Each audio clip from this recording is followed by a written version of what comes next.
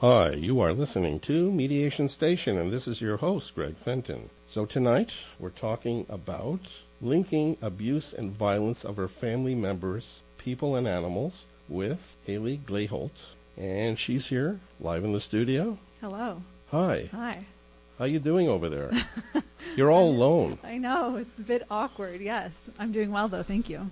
So thanks for coming on the Sunday night. Thank you for inviting me. We've put the heat on for you. Nice. Yeah. So in terms of yourself, what do you see or find as the challenging things about people? That's a very broad question, but I would say the inability or unwillingness of people to see another's perspective or to walk in their shoes. In terms of just everyday kinds of experiences, or more specific, because you focus on people going through relationship issues? Yeah, so I mean, yes, an everyday experience, but with regards to mediation, I would say I can certainly understand being overwhelmed by emotions, anger and sadness and things like that, but for the sake of moving forward, I think trying to put yourself in the other person's shoes makes a whole lot of sense, right? It benefits everyone. So, but there's some people just not willing to go there. People go through their stuff in the world in relation to somebody else, and they're affected and impacted, and then they, they form opinions and make assumptions and make judgments, and then, depending on the kind of relationship and how they value that, they're impacted on a lasting scale, and then sometimes they reach out for a professional to try to assist them, like a mediator. Yeah, absolutely, and I think that's definitely one of the benefits of going to mediation, right, is having someone there, someone neutral, to try and encourage you gently to take another position, right, to at least see it from their position, because, I can understand even from personal experience, it's difficult to make that shift sometimes, so. Yeah, people just, attach their lived experience, and they've been so affected. Yeah. And they project a lot of their anxiety or concerns or matters that haven't gone well. It's the other person's fault. Yeah. And many times people are not necessarily cognizant of how they've possibly contributed, not always intentional, to the circumstance of the situation. Yeah, absolutely. Yeah. So that's part of the journey that you walk too, in terms of your work. It's very true, and I think particularly when there's, kids involved and things like that, that's even it's even more key at those moments to try and see things from the kids' perspectives, right? Because I think adults get wrapped up in their own sort of bitterness, which again is understandable in so many cases, but gosh, where does that get your kids, Well, people get clouded by their own experiences, and they don't see through the vision that the possibilities may arise, that working with the other person presents itself as better than just walking in those silos. For sure, yeah. So how about you share a bit of information about your educational, professional background as well? All right. It goes a little ways back. I did an undergrad degree at DAL in international development, and then from there I went to a bit of an unusual degree at Tufts University in Boston, doing a master's in animals and public policy through the veterinary school. That is a unique focus area. I know. I wasn't sure if I wanted to I didn't know what kind of grad degree I wanted, but I knew I wanted to go to grad school, and then I was interning at a place called the Farm Sanctuary in New York State, where they rescue farm animals from livestock auctions and things like that. And a girl there was saying, if I had to do a master's degree, I would do this one. And I was like, oh. So I applied pronto, and it was amazing. And then from there, I went to Northwestern University in Chicago to do a PhD in religion, ethics, and public life. Mm-hmm. Yep. And then you've gravitated here? Yes. So then I moved back to Toronto about 3 years ago and wasn't sure what direction to go after the PhD, but found my way to mediation, and I'm extremely thankful for that. I love it so far. So what do you do now as a professional? So now I'm an accredited family mediator in Toronto. So I work with families that are going through divorce or separating. I also do community mediation, like housing mediation, things like that. And I am growing a focus on interfaith couples going through sort of cultural difficulties or religious difficulties in their families, and working through those issues. So what you said, you like animals. You yes. have a strong passion for yes. animals. Yes. And that's core to your PhD or your undergrad. Well, it's core to the PhD because in my PhD I studied religion and animals. That was my... Oh, as well. Yeah, that was my focus. So. It's a lot of animals in there. I know. So tonight we're going to talk about the connection yep. of domestic violence and yep. abuse with regard to animals and people. Yep. And how people may not necessarily be aware of For or even sure. think yeah. that it's just about people. Yeah. Though there is a distinct connection amongst the animals in our lives, the yeah. significant animal people, mm-hmm. and the adult or human people. Absolutely, yeah. I mean, that's the amazing thing when I talk to anyone about what we're going to talk about today. They are always, it's so common sense, but they've never really kind of formulated it, you know what I mean? So it's like, of course animals are an important part of this, but it's never really been articulated, you know? So it's interesting. So why have you focused your work on dealing with people going through conflict anyways? Gosh, I guess that's a good question. I'm sure there's some sort of deep-seated psychological reason. Yes, and we're doing actually a on-air evaluation assessment of you. Yes. And so we encourage callers or people to call in and actually give an assessment of you. Armchair diagnoses? Not really, yes. but nevertheless. Well, I'd be interested either way, but yeah. I think it's just, honestly, it's sort of my personality. I come from a family that is fairly high conflict, and it's just sort of the role I feel I went into in my family was trying to have peace there or make peace. I don't know. So, and it's interesting now that I've come into it as a profession, it just makes so much sense, and it doesn't even feel like work because it's just sort of very natural to who I am, yeah. which is pretty neat, you know. How many siblings do you have? I have one older brother. Right. Yep. So, okay. So were you sort of the person who was trying to look for ways or options in the family, or? Yeah, I mean, I think so. Yeah, I think that's pretty true. Yeah. I think I'm very uncomfortable around conflict and fighting and things like that, which is kind of funny because now I choose to put myself in situations of conflict, but it's different when it's not your own, right? Right. So you're working to assist others who are yeah. experiencing this. Yeah. Though you're using your own lived experiences when you were younger yeah. as a template to help assist others yeah. going. So, your empathy with the lived experience yeah. can be highly invaluable with regard to appreciating other people's experiences. I think that's so true. And also having been through divorce myself, like I think I know the pain these people are going through. It's just the most traumatizing, horrendous thing, and in being at family court, it's interesting because I've been there and I know like the horror, so being able to kind of not hold hands, but just talk to people and say like, this is how it's going to go. This is what to expect. And, you'll get through it. It's amazing.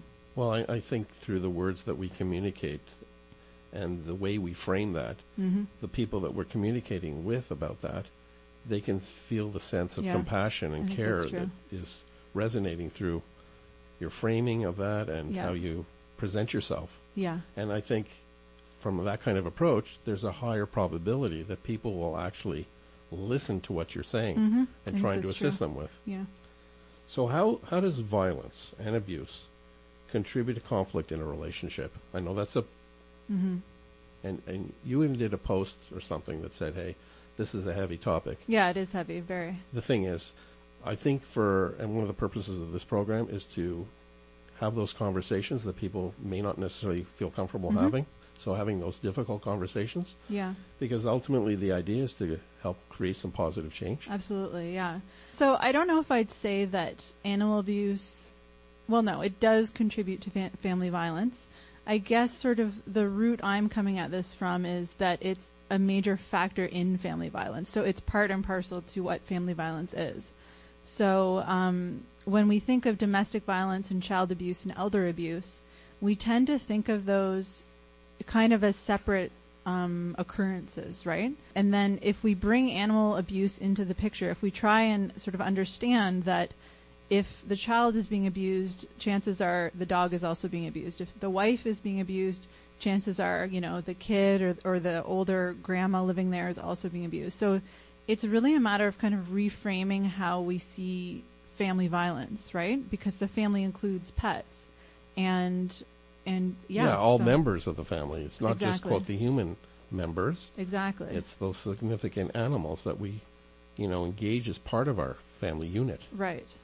Yeah, and I think that it's important to notice the animals, because if you don't, you're missing a huge part of how domestic violence plays out, right? Because abusers use animals as part of their power and control sort of campaign, right?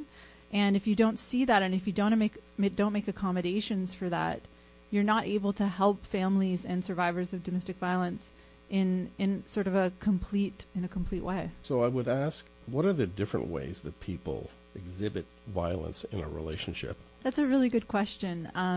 Generally, I mean, there's multiple different ways, but there's physical violence, emotional abuse, sexual abuse, and often people forget about financial abuse, which is one of the major ways that an abuser can control and exert control over his victim. So there's different sort of ways of looking at this, but generally if you just do a Google search for power and control wheel, it will show you the sort of many ways that violence can play out in families. And it's important to remember that pets are also a part of that violence, right? So just as a human can be physically assaulted or sexually assaulted, so can a pet.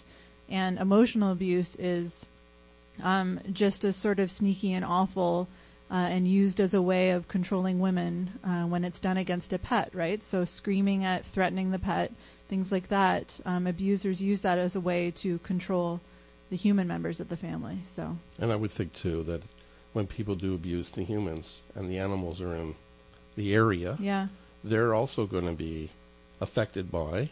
Yeah. I know I have an animal, a couple animals, and I know if I raise my voice a certain way, my dog will have a different kind of than if I say it softer. Yeah, it's so true, and oftentimes they'll try and get in the middle of it, right, and try and sort things out. When I was growing up, we had a Newfoundland named Julie, and even if I was jokingly fighting with my brother, she would come up in between us, and she was like 180 pounds, so it was a major presence. She would stand in between us, right, as a way to try and break us apart and end the argument, right? This just brings to mind maybe we should have animal mediators. Well, pet therapy is kind of a version of that, I suppose. Yeah. It does change the dynamic of things, which is cool. Right. So how aware are people who have violent tendencies and behavior of their actions? I mean, people do things, and they're not always connected to their actions. Mm-hmm. So I'm not trying to make excuses here. No, yeah. I'm just trying to present people do conscious things and people do things. No, I hear you. I hear what you're saying. I think there's a difference between sort of a spontaneous act of violence or an outburst, something like that. I think there's a difference between that and sort of long-standing intimate partner violence or family violence, right? Because that really is it's a campaign of power and control, and it's manipulation, right? And abusers are very smart. They know exactly how to control the person that they're trying to control, right? And again, pets are brought into that. So there's a researcher at University of Windsor called Amy Fitzgerald. She gave a fantastic talk at a conference I was at last week. It was the first Canadian Link conference, which is what this topic is. And she was essentially showing that abusers know if a woman cares about her pet, and if they know that the pet is a valuable significant entity, part of their... If there's a tight relationship there, the abuser will abuse the animal, right, to get the woman under control. But if the woman doesn't care about the animal often doesn't get abused because he knows that, and I'm saying he because, the preponderance of people who do abuse, though not solely, are males. And the lethality, depending, how far it goes to death or murder, tends to be men on women, right? So, okay. But so it's interesting. I would argue that perpetrators of domestic violence are very conscious of what they're doing. It's a plan, So it's a deliberate act. Yeah, it is. Yeah. Basically. Yeah. And you've mentioned a few times about the power control. Mm-hmm. So it's not necessarily... The violence is used as a means to control, to get somebody to do something that they normally wouldn't do for the benefit of the person who's trying to exert that kind of control or power, or not to do something that they normally would do. Yeah. Right? Yeah. So what contributes to people's violent behavior? I mean, that's sort of a tough one to answer, right? Because I think it depends on the person, right? What stressors get in the way, whether it's, drug or alcohol abuse, economic stressors, family stress, mental health. I mean, domestic violence it's everywhere, right? It's any income in any family, any neighborhood, any ethnicity, it's everywhere. So, I mean, that's difficult to answer because it's kind of like whatever stressors exist could be used as a reason to... Well, that is a response. You've made an answer that I feel is helpful to understand. Yeah. That it's not exclusive to any one kind not of at all. culture, group, no, dimension, demographic. No. It crosses... And sexuality. I mean, heterosexual, homosexual, it doesn't matter. It's everywhere. Unfortunately, it is everywhere. Yeah, so it's part of the everyday lived experience, though not everybody who goes through lived experiences also the violence and abuse. Exactly, yeah. So what's the link? So the link is this idea of the link between domestic violence, child abuse, animal abuse, and elder abuse. Yeah. Right. Yeah. So in essence saying that when you see one, it's usually the tip of the iceberg. So when you see one of those forms of abuse, the others are usually present. Though, how do people necessarily get aware that there is this link? Because, as you mentioned earlier in the program, that there's this act of an adult getting hurt and maybe also an act of an animal getting hurt, but people don't draw the connection or the link amongst the two. Yeah, so, I mean, in the beginning you said the word silos came up, and that's exactly what... I mean, so let me go back a second. The organization, a nonprofit that I founded with a friend of mine, Yvonne, is called Link Coalition Toronto. And essentially what our mission is to get people educated about what this link is, right, that it exists. And when it comes to these silos, it's to do trainings sort of across silos. So for Children's Aid Society, for example, training Children's Aid Society to look for animal abuse and training domestic violence sort of shelter workers to look for, I mean, they do look for child abuse, but to look for animal abuse and elder abuse. And it's really interesting because a few weeks ago I spoke at Peel Family Mediation Services. They had a domestic violence symposium. Right. And one of the organizers came up to me after and said, I did a presentation there, and she said, I just had 3 Children's Aid Society's workers come up to me and say that usually the first thing they do is get the people to send the dog or cat into the back room so it doesn't bug them. And they were like, okay, so now we're going to get the animal to come in, because if the dog is like looking emaciated or has a broken leg or something, if the parents are claiming that the kid's okay, it's very unlikely, right? It's very unlikely. If the animal is in sort of horrible shape and has been abused, chances are that's extending to the children as well. Or if the child is not exhibiting anything outwardly, though by visualizing the animal, you can maybe see a clue as to what actually is happening, which might be also a clue to what could end up happening. Well, that's such a good point, right? Because, I mean, first of all, it's traumatic for a child to hear an animal being abused, right? It's traumatic for most people to hear an animal crying out in pain and to hear someone torturing an animal, right? So even if the kid physically looks fine, they've been privy to this horror going on in their house, right? So, and I think you're exactly right that it's often, what's that expression, like a canary in the mine shaft, right? If the pet is being abused, it's going to escalate towards humans soon. That, I mean, isn't the idea that when there's abuse or power and control, that it usually reaches out first to the most vulnerable? Yeah, absolutely. And that could be seen as the animal friend in the family. Yeah. And then gravitate to children. Right. And then, if that doesn't work enough for the person, right, they gravitate to the adults in the relationship.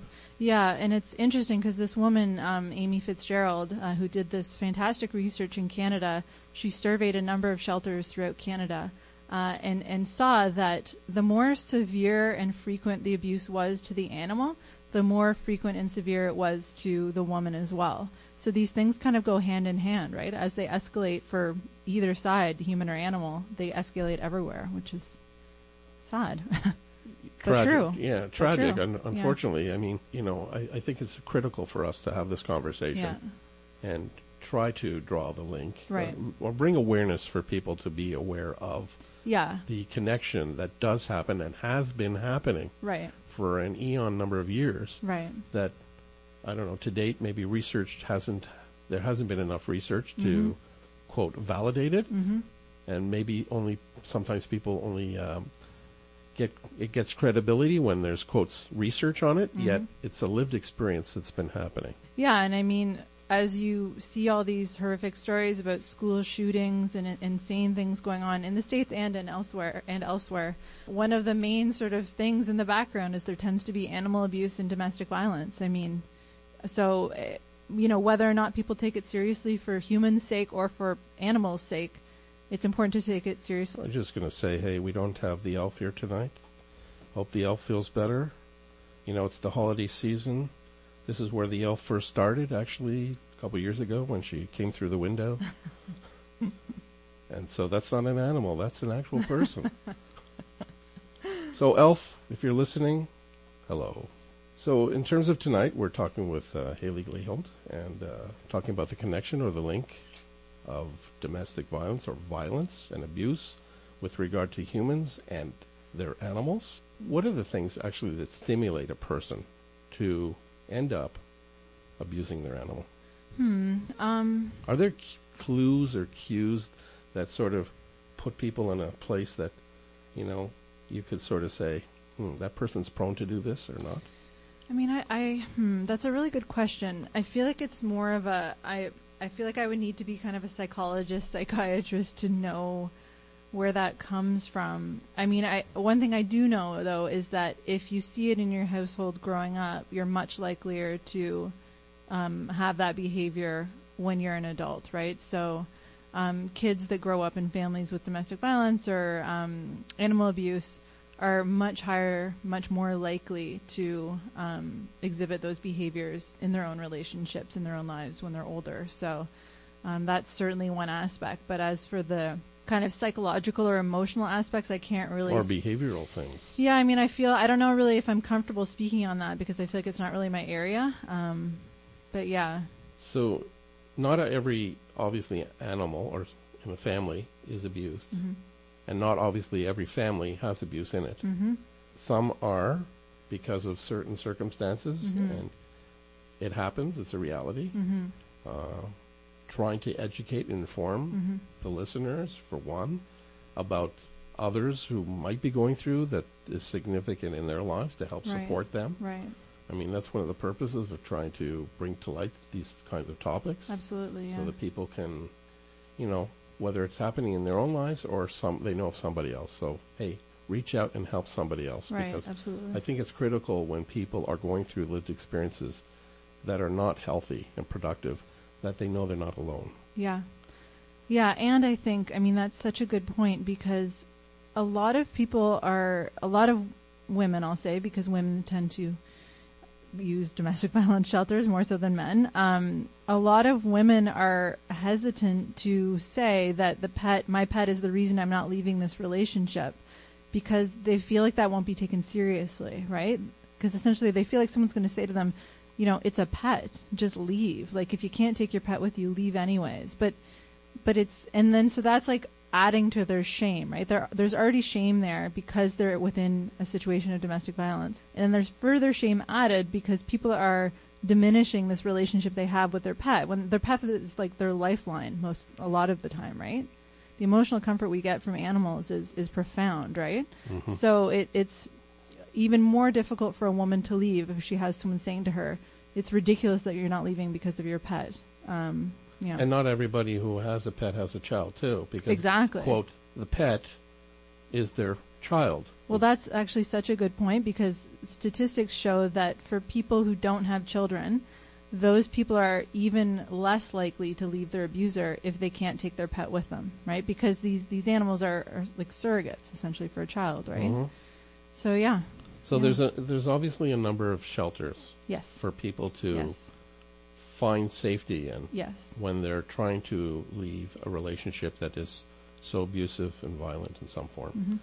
How many of these shelters, which are predominantly only for females, have any access or ability for people to bring their pets with them? Well, that's sort of hitting the nail on the head there, is that in Toronto, in most, there's no facility for animals, right? There's no ability to take pets in with the women or with the children when they come into a shelter.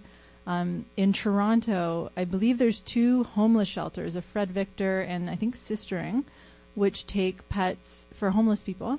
But with regards to domestic violence, no shelters in Toronto do. So that's why we've established the Safe Pet program through Link Coalition Toronto. So this is our first major initiative. And what we've done is we're setting up a fostering system for pets so that women can go to shelters and have those pets taken care of while they're in the shelter. So how would that work? So there's different ways to do it. Some shelters, we're kind of basing this off what's going on in the States. So some shelters have on-site kind of boarding facilities, which is fantastic because then the women and children can interact with the animal and get that emotional support, right? But some shelters aren't able to do that for a variety of reasons. So another alternative is to have short-term fostering. So linking up with like a humane society or something that can hold on to the pet for a few weeks while the woman finds somewhere else to put the pet more for longer term while she stays in the shelter. And then our method is using fosters to hold on to the pet for, between sort of 4 and 6 or 8 months, the entire time the woman's at the domestic violence shelter. And when she leaves the shelter, we reunite her with her pet, and then they go on. So when you say foster, it's like with kids. Yeah. And, there's foster parents. Yeah. And so they've been vetted. Yeah. Gone through a process that's determined they're okay. Yep. To take responsibility for a child that has been apprehended, for example, from a family. Yeah. And so how would you vet somebody for a pet? Oh, gosh, we have like a billion question questionnaire. So we have many, many questions we ask. We talk to their vet to see what their vet can tell us about how they have taken care of their animals in the past. We do a police records check. It's fairly major because obviously there's a lot of legal issues, but also this animal has been through enough, and the woman is trusting us to take care of her pet while Link Toronto has it. So we go through quite a vigorous screening before accepting them as a foster. Yeah, I know someone from working at the court who works for one of the Children's Aid Societies that also is involved in her personal life with animal rescue. Oh, neat, yeah. Getting animals from Greece, for example, and bringing them over. And I know from talking with her, there's this whole process of, quote, vetting people to become the new parents for the rescued animals. Yeah. And how critical that is. It's huge. Because you can't the animals have obviously suffered, and that's where they're trying to get from that unsafe space and place to a better place. And you don't want them to be re-victimized. No, exactly. It's so true.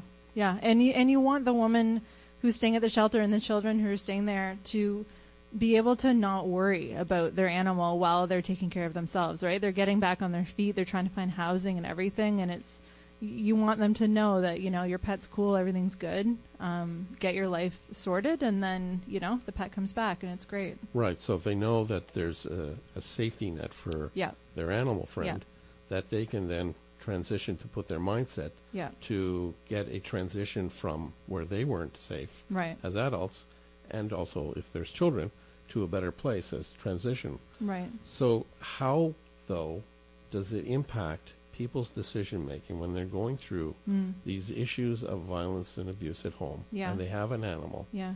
How does that impact knowing that there's no shelters for them? It's hugely significant. So again, going back to this woman's research, Amy Fitzgerald at Windsor, she did this fantastic research in Canada fairly recently, and she was able to show that, first of all, for women who are at shelters, if they had pets in their home, 89% of those pets had been abused. So 89% of the time the abuser will abuse the pets as well. And 2/3 of these women said that animal mistreatment or animal abuse had a strong impact on their decision to leave their abuser. And also, sort of shockingly, 56% of these women said that they delayed leaving due to fear for their pet's safety. And then one more statistic, not to bore you, but 47% of these women said they were likely or it was likely or extremely likely that they would have left earlier if they could have taken their pets with them. So 47% of women, I mean, that's huge, right? Because it's hard enough for women to make the decision to leave.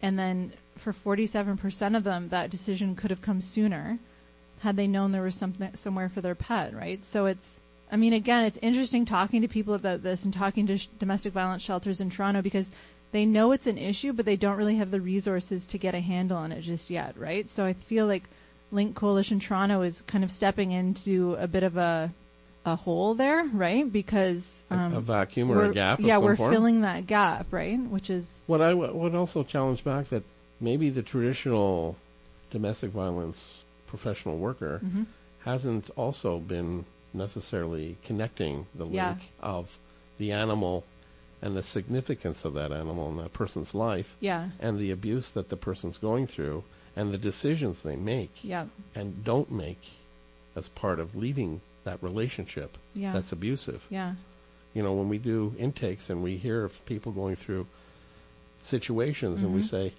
a rational person, you would leave. Why don't you leave? There's so many backstories. Oh my gosh, I know. And I feel like that's sort of that $1 million question that tends to get thrown out for survivors of domestic violence. Why didn't you just leave? And it's just, life is not that simple, right? And then you add a pet into the mix that they're deeply bonded with, and that's being used to control them, right? The guy is saying, I'm going to kill this dog if you leave. Or if she leaves the dog behind, you know, the guy says, you know, if you don't come back, I'm going to send you a picture on your cell phone of the dog being tortured, you know? And that's real, and that happens all the time. So if we're working with families and we're trying to serve and help families, you need to look at the whole family. I mean, it's just, there's no other way to do it, I feel, you know? So it's not just educating the public at large.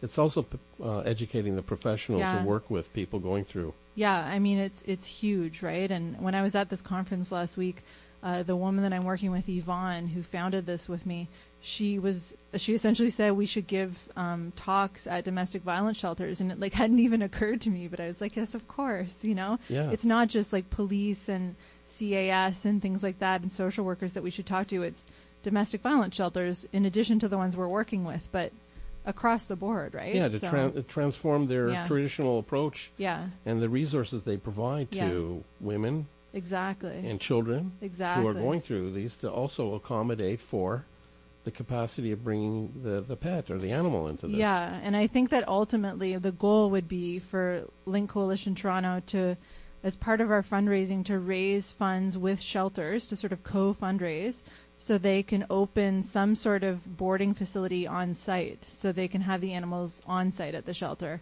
rather than through fosters. So, but that's kind of a future goal, but it's pretty exciting to move in that I would direction. think too, it's to also educate the people or the institutions or the organizations that fund shelters that, hey, oh my gosh, this is a reality. Completely. That, hey, not only give money, yeah, this is a real lived experience. Right. And so if you're really looking to address and support people to transition from an unsafe to, quote, a safe or a better place, that we need to get holistic with the whole perspective of what's going on.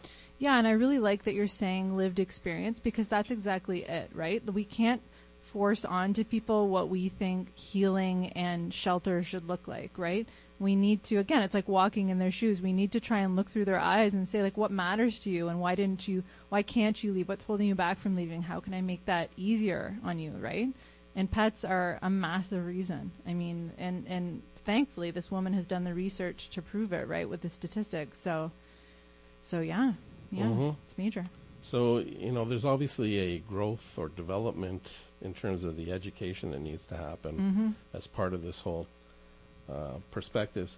I just want to ask, at what point does a person who is abusive shift their attention from an animal to a person? Yeah, so that's pretty tricky, I guess, because it would be, I'm sure it's sort of unique to every situation, but I think certainly from what I know about domestic violence, that the abuser keeps upping the ante, right? So when he's been, kicking the cat, and eventually sort of that doesn't control the woman or doesn't create the outcome that he's hoping for from that, right? Exactly. Doesn't get his wife or his child to do what he wants. He'll up the ante a bit, right? And can kill the pet or can start abusing the child, abusing the wife, things like that. So it's just the escalation is just as more power and control is needed by him or wanted by him, it escalates. So. Okay. Yeah. You do this work, you have a passion, obviously, for it. There's a passion for the different dimensions of people's lived experience, in addition to the animals that form part of that lived experience. Mm-hmm. How are you affected by the work you do? It can certainly be hard, right? I think that I wouldn't want to compare it to people who are sort of on the front lines, like victim services and people at CAS who are investigating abuse. I feel like it's certainly not that level of intensity for me because I'm sort of a step removed. It's a lot to take. It really is, right? At that conference last week, it was completely fantastic, but it was kind of an onslaught of, how to identify child abuse and how to identify animal abuse and, all these sort of horrifying stories and statistics and such. But so, you can get pretty low. Ultimately, I find, starting Link Coalition Toronto energized me because I'm just so excited to be doing something for people and for Toronto and for animals. And so, yeah, it's just really energizing saying, okay, it's total, crap, but we're doing something about it. So crap. Who talks that nonsense? Go on. I was going to say something worse, but really? I remember our discussion. Oh yeah, we had a conversation before going on air that you were going to reframe that. So it is bad, but at least we're doing something about it. And also, I have a dog, and she's sort of my whole everything. So hanging out with her and taking care of her, it's like, at least you can make this one life. I can make her life better, and that is rewarding, right? It keeps you going. So. Okay. I see we're getting a caller, but it's a 1877 number. Oh, that can't be real. They're probably trying to sell us like a timeshare in Florida. And I'm not buying what they're selling. Or up north or something. No. So I'm not going to answer ignore that one. Yeah, I'm going to ignore it. I'm going to focus on you. Okay. So can you tell us more about the initiative that you provided? Yeah. Why did you do this? It's something I had been wanting to do for ever since that master's degree. So that was 15 years ago or something, or longer, I don't know. That's when I first learned about it, and it kind of planted the seed. And when I was in Chicago, I volunteered at the Chicago Metropolitan Battered Women's Network to learn about domestic violence and learn about what they do. And I also sort of gave some assistance to this woman, Jessica, who was starting a Safe Haven for Pets program in Chicago. So it was all kind of fermenting. And then I got back to Toronto, kind of regrouped for a few years. And then I had this moment where I was just feeling pretty low about life and my job and everything. And I was just like, that's it. I'm doing this. And it energized me. I was just guns blazing at that point. So. Yeah, so it gave you a sense of purpose. It did. It absolutely did. Yeah. And now you build upon that. Yeah. Now you really got, I think you have to keep challenging yourself because you reach certain goals, right? Yeah. And then what's next? Yeah. So you got to keep pressuring yourself and be critical because in order to get effective and meaningful change, positive change, mm-hmm.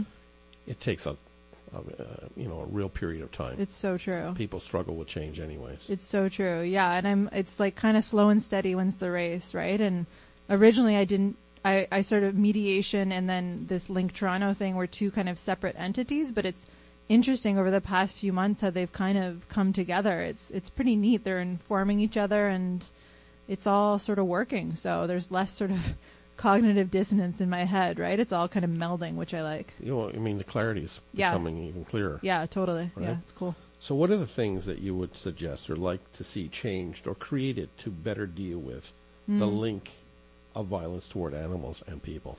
Well, I feel like there's so many answers to that. I think the first one would be educating about it, right? Just letting people know, getting it on their radar. Which is something that Link Toronto is doing. We're doing different talks at different places, and we're going to contact the Toronto police and stuff to educate them about this. And certainly getting programs at domestic violence shelters that have ways to take care of animals for people staying there is huge. And we've started that with Interval House in Toronto, which is a fantastic domestic violence shelter. We're starting with them, and we're going to grow to different shelters in Toronto. And it was interesting. One of the things that came up at this conference was that Amy Fitzgerald did a survey of different websites of shelters, of domestic violence shelters, and almost none of them had anything to say about what to do with your pets, which is, again, going back to the lived experience thing. I mean, if I was on a website looking for help and there was no mention of what I'm supposed to do with my pet, I'd kind of back away and be like, well, I guess I'm stuck, right? Yeah, that would obviously contribute to your decision on what to do and what not to do. Exactly. So I think one step then is just getting domestic violence shelters and Children's Aid Society and things like that, victim services, to have something on their website just saying, we know your pets are important to you, we understand that bond, and here's some suggestions or some programs you can use to protect them while you're protecting yourself, right? So how can people assist and support those who are experiencing the violence and abuse and also their animals? Yeah, I think, again, knowing that this human-animal bond is so important and significant, just, what's the word I'm looking for? Like honoring that in a way, right? Not making people feel ashamed because they're not leaving their abuser because they can't take their pet. Like understanding that's real, yeah, right? Being respectful. Exactly, yeah. And gosh, just being there for people and listening. And certainly, I mean, Link Coalition Toronto is always looking for volunteers and donations and fosters for the pets and things like that. So do you mind if I say our website? I was going to just say, put the shout out. Yeah. Okay, yeah, it's www.linktoronto.org.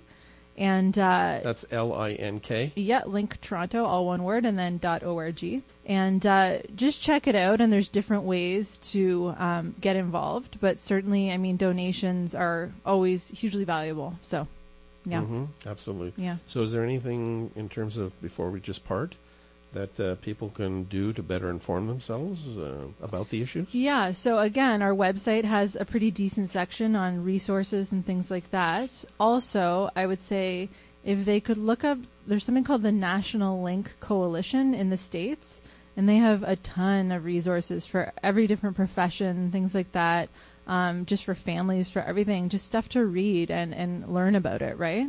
And the more you know, like the better you can help people. So. Have you created a brochure? We have sort of postcards that advertise our Safe Pet program, and then on the other side, the link between these types of abuse. Right. Other than that, our website's the primary way of getting information right now. Are you looking for volunteers too? Yeah, we can always take volunteers. My goodness, yes, volunteers, fosters.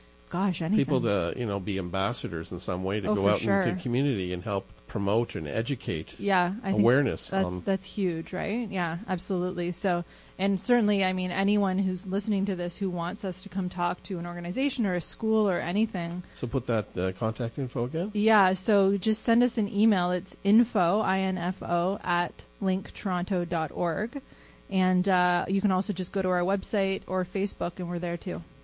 Okay. Yeah. So I want to thank you very much for our focused conversation today on this really critical piece with regard to people's lived experiences that are not necessarily positive or productive. Yeah, well, thank you so much for inviting me. This was really exciting, and I'm glad to get the word out, Yeah, and I'm glad you reframed that other word, too, that you were going to use. I'm glad I bleeped myself. Yeah. Well, self-awareness is really important in our profession. I'm working on it. My horrendous trucker mouth. Well, maybe you can come back again and we can revisit this and see where you're at in progressing. It's my self-growth journey. All right. You've been, thanks very much, Haley. Awesome, thank you. You've been listening to Mediation Station on CHHA 1610 AM, Voices Latinos.